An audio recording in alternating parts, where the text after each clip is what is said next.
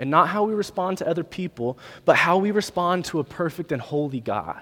And so that's what we're going to talk about tonight. I used to have this friend in AFC when I was just a younger guy in AFC. He was older and a small group leader. I really looked up to him. And every single time I saw this guy, if I hadn't seen him for a couple days, he'd come up to me and he'd say, "Hey man, how are you in Jesus? How are you in Jesus?" He would ask me as if this was like a real tangible relationship. Like he was asking me how me and my wife were doing. Like, "Hey, how are you and Tessa?" Or how are you and your boyfriend? Or how are you and your girlfriend? Or how's you and your group of friends? Like he would ask it like it was a real tangible thing that you could touch and see. And so that's what I'm going to ask you guys tonight. As boldly as I can, I want to ask you, how are you in Jesus?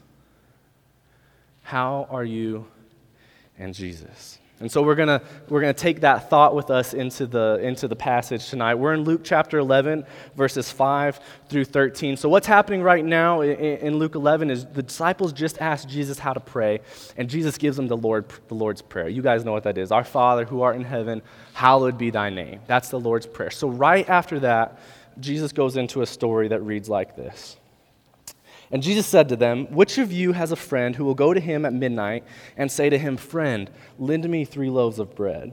For another friend of mine has arrived on a journey, and I have nothing to set before him.' And he will answer from within, 'Do not bother me. The door is now shut. My children are in bed with me. I cannot get up and give you anything.'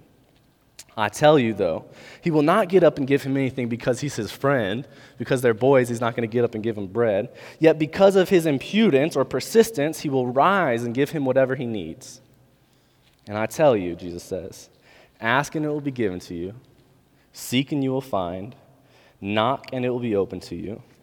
For everyone who asks receives, and the one who seeks finds, and the one who knocks it will be opened. What father among you," Jesus says, "if his son asks for a fish, will instead give him a serpent? Or if he asks for an egg, will give him a scorpion? If you then who are evil know how to give good gifts to your children, how much more will the heavenly Father give the Holy Spirit to those who ask him?" So Jesus starts by telling this really kind of strange story. Right after he teaches his disciples how to pray, he starts off by telling this strange story about a man who has some visitors come in at midnight, and he doesn't have any bread to give them. Now, in Jewish culture, that's a big no-no. That's a big no-no to not have anything for your guests. And so the host is freaking out, and he's like, "Man, I'm going to go to my neighbor. My friend lives across the way. I'm going to go get some bread from him." And it's midnight. It's an obscene hour. And he knocks on the door, and this is where you know the Bible is still relevant today, because the next part of that story, the neighbor says, "I cannot get you bread. It is midnight. My kids are in bed. I'm not going to fumble around the kitchen." And you know why that's still true, because you and I both know we're the most selfish in the middle of the night. You guys know we're the most selfish in the middle of the night. If 2 months of marriage has taught me anything, it's that when there's that battle for covers at 2 o'clock in the morning, there is no time for debate. It is dog-eat-dog world. You have to just yank those things back, and my wife is vicious. She curls up in those things, and you get so protective of that midnight hour. You really do. And so that's what's happening here in the story. But then Jesus uses an interesting word. He says, not because they're friends is he going to get up and help them, but because of his impudence or persistence. So you can go to the next slide. So because of his persistence, to keep asking him, he's going to get up and give him whatever he needs. There's a Greek form of the word that reads anideia. Anideia. And you see how I said that real soft and slow. It's me trying to convince you I know how to read Greek, which I don't. But neither do you. And so, but I did look it up. And the Greek root of this word means lack of sensitivity to do what is proper or without respect for modesty. So whether you use that definition or whether you use persistence, the fact of the matter is this guy really, really needed to get some bread. He really needed to make a good impression on his guests. And he was going to do whatever it took to get that bread. He was going to stop at nothing. He was persistent. And persistence is such an American idea that we love so, so, so much. A lot of you have seen this next clip I'm going to roll. It's 2 minutes. Most people like it. It was real famous on YouTube last year. we love that so much. All of us are just like, yeah, I want to be successful as bad as I want to breathe. Everybody gets so fired up by that. Eric Thomas, this motivational speaker, he was famous already. He got really famous when this soundbite went viral. This was a talk he gave at Michigan State University, but he got really famous when this went out because Americans, we love this idea. We love cheering for the Olympian that grew up with one great grandparent and half a leg and ended up making it to the Olympics. Like, we love cheering for that underdog story and watching them win gold medals. We love the story of businessmen who make money, who are persistent, who come over across the waters with $12 in their pocket, and they come to this country, and now they're CEOs of a multi-million-dollar corporation. We love stories like that. Even my own story of pursuing my wife is somewhat popular in this room because I was the persistent, somewhat creepy guy that wouldn't leave the pretty girl alone. We love persistence so much. We love persistence. But when it comes to the faith, we do a complete 180.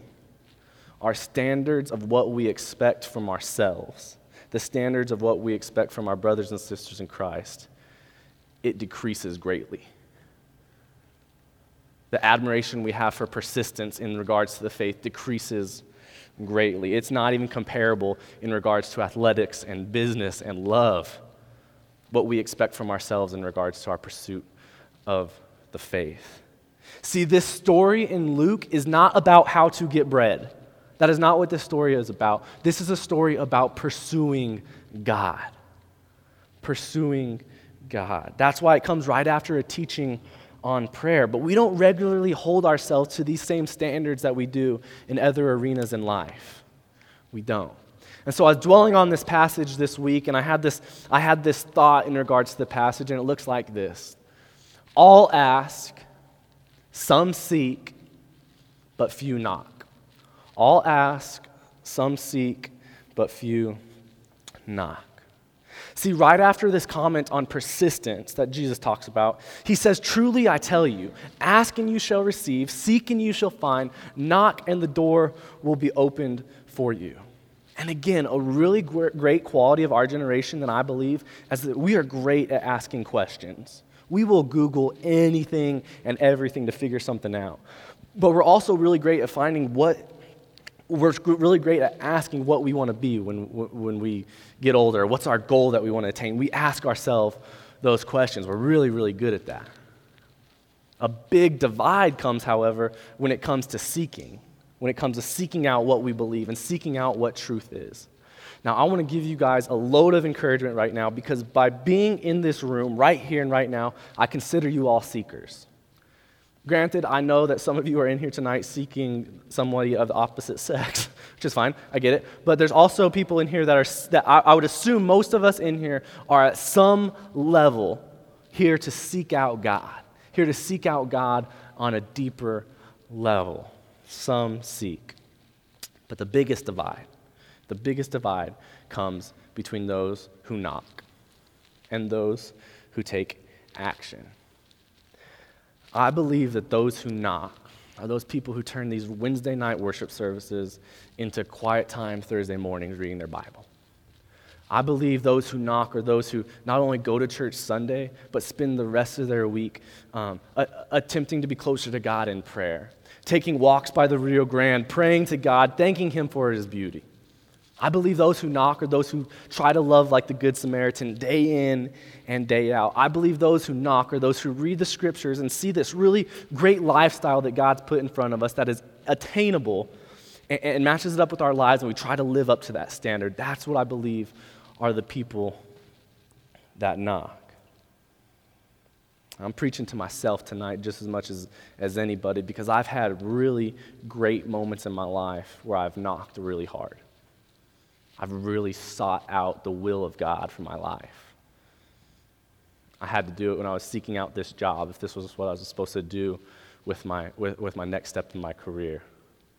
I've done it before when I had to leave a group of friends that wasn't beneficial for me. I had to do it in the pursuit of my wife. I had to do it in a lot of questions about what's going on in my heart. I had to do it. I had to knock. So I'm reminding myself as much as anybody tonight that some of us have knocked before, but we got to start knocking again. We got to beat that door down knocking, because at the end of this passage tonight, Jesus says, look, even earthly fathers can give good gifts to their kids. Even earthly fathers can do that. But I'm your heavenly Father. And so if earthly fathers can give good gifts, imagine what I can give you from the Holy Spirit. Imagine what I can do if you will just ask for that, and if you will just knock down that door. And so that's my prayer for the room tonight. It's a little bit shorter of a sermon. I did that on purpose tonight because we're seeking. We're a group of seekers. But now it's time to go knock. It's time to go knock those doors down this week. And if you are in the room tonight and you've knocked before, let's knock again. Let's knock again. Let's beat the door down, pursuing this faith that we say we believe so much, because persistence is this idea that is littered throughout Scripture. There's this story tonight, but 7 chapters later in Luke 18, there's a parable called the persistent widow. In the Old Testament, there's a story of Joshua and Caleb and their persistence with the Israelites and their faithfulness when they were inheriting the promised land. And I want to leave you with this last verse tonight from Paul when he talks about persistence. He says, now finish the work so that your eagerness to do it may be matched by your completion of it according to your means. Finish the work. So that's my prayer for you guys this week, the prayer for myself this week, that we would keep seeking and that we would keep knocking until we find God. Will you all pray with me? Dear Heavenly Father, I love this group so much, and I love you so much. I'm so excited that we are all here tonight diving into your word. And I pray just a blessing over this group this week, that we will be a group of knockers, that we will try to pursue you with an active faith, that we won't just ask questions about you, that we won't just seek, but we'll try to find you, and that we will knock down that door. Lord, it's going to take your Holy Spirit and the gift that you give to do that, so I pray, I ask for that tonight. I ask for more of it for myself. I ask for more of it in this room and for the people in this room. God, we love you so much, and we're thankful for your Son who waited on the cross, and it's in his name I pray. Amen. Hey, if you are ready to start seeking, or if you're ready to start knocking, whatever it is, if you're ready to make a commitment tonight, man, myself and the staff would love to pray with you after. If you're just beat up and tired, we would love for you to come and pray with us in the back tonight. So wherever you're at, there's a place for you in the kingdom of God. We're so excited that you're here. Let's stand and worship these last 2 songs.